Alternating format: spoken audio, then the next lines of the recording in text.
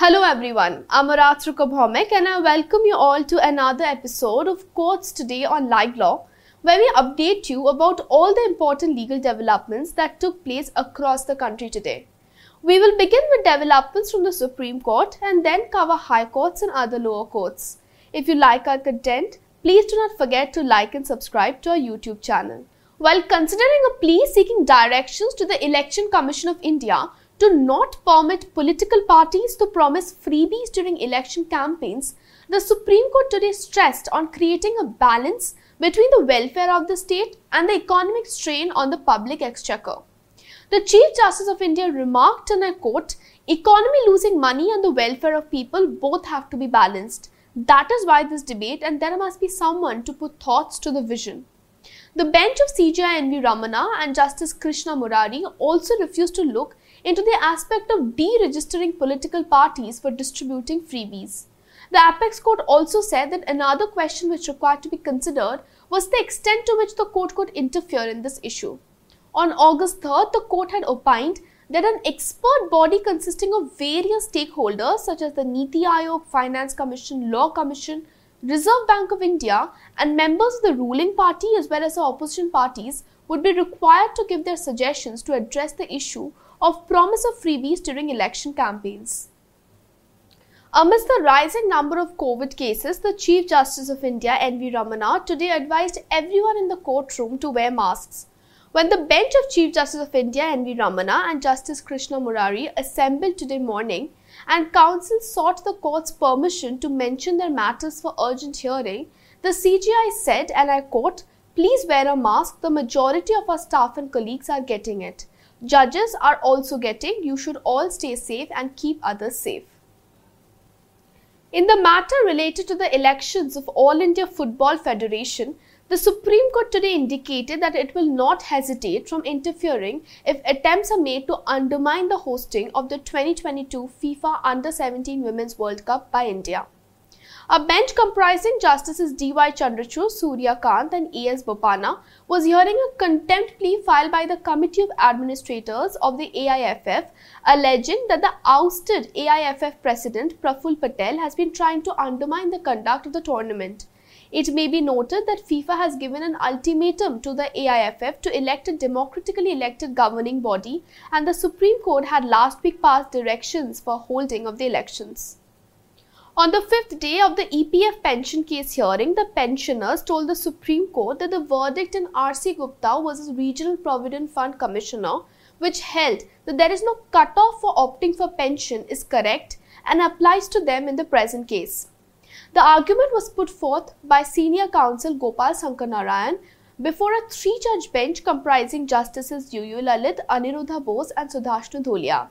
The bench was considering the appeals filed by the Employees Provident Fund Organisation challenging the Kerala, Rajasthan and Delhi High Court judgments which had quashed the 2014 amendment scheme.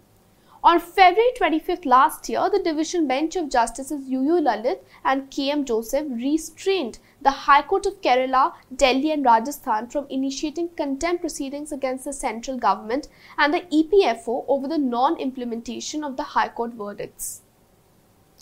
Even though state officials are considered supreme and in charge of law and order, they are expected to act responsibly. The Bombay High Court said this while granting bail to a Nigerian national who spent almost 2 years in prison because of a chemical analyzer's mistake. The chemical analyzer wrote to the anti-terrorism squad earlier this year and clarified that no contraband was found in the items seized from the Nigerian in the year 2020 and only painkillers and caffeine was found. He was from the Forensic Sciences Laboratory in Kalina. Accordingly, the court directed the additional Chief Secretary of the State Home Department to submit a proposal for compensation, observing that even a foreign national was entitled to liberty and procedures should have been followed. The Meghalaya High Court has held that redness and swelling in the vaginal walls of the woman who was sexually assaulted coupled with difficulty in passing urine are sufficient proof of penetration, even though complete insertion of male organ is not specifically alleged. While dismissing the appeal filed by a person convicted for committing penetrative sexual assault on a young girl, our division bench made it clear that for the offence of penetrative sexual assault, even the slightest degree of penetration would suffice. The Meghalaya High Court has quashed and set aside charges levelled against a man under the provisions of the Protection of Children from Sexual Offences Act 2012 for allegedly having consensual sex with his minor wife. The court took note of the peculiar circumstances of the case and observed that in the event it is apparent that a young couple are in a relationship where love is the deciding factor, even to the extent that it has culminated into a marriage relationship, it may be the case that in such a relationship, even if the girl involved is legally a minor, if she has the capacity to procreate and her age is perhaps ranging for about 16 to 17 years, but below 18 years, it would not shock the conscience of this court. The Kerala High Court today asked the Enforcement Directorate to explain why former Finance Minister of Kerala, Dr. Thomas Issac, was asked to produce private information regarding his assets at this preliminary stage of the case, particularly when he was not even an accused or suspect yet. Justice V.G. Arun raised the question while hearing the plea filed by Issac against the proceedings initiated by the ED seeking his appearance in connection with the financial transactions of the Kerala Infrastructure Investment Fund Board. Thomas had submitted in his plea that the central agency had asked him to produce the details of his properties, both movable and immovable, as well as those of his family members. The Bombay High Court today granted bail to Vipul Chitalia, former Vice President, Banking Operations of Gitanjali Group of Companies and an accused in the multi-crore Punjab National Bank scam involving Mehul Choksi, owner of the group. Justice Bharati Dangre granted bail to Chitalia 4.5 years after he was arrested in the scam in March 2018. He was booked under various sections of the Prevention of Corruption Act. The Kerala High Court today reserved its verdict on a PIL move by 5 MLAs against the ongoing Enforcement Directorate probe into the financial transactions of the Kerala Infrastructure Investment Fund Board.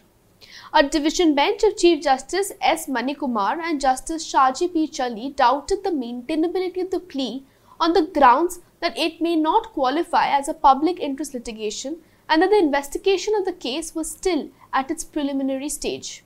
Therefore, the court, while indicating that it could be premature, reserved its verdict on the issue without admitting the plea. The bench also asked the summoned officers of the KIFFB to appear before the ED and cooperate with the investigation.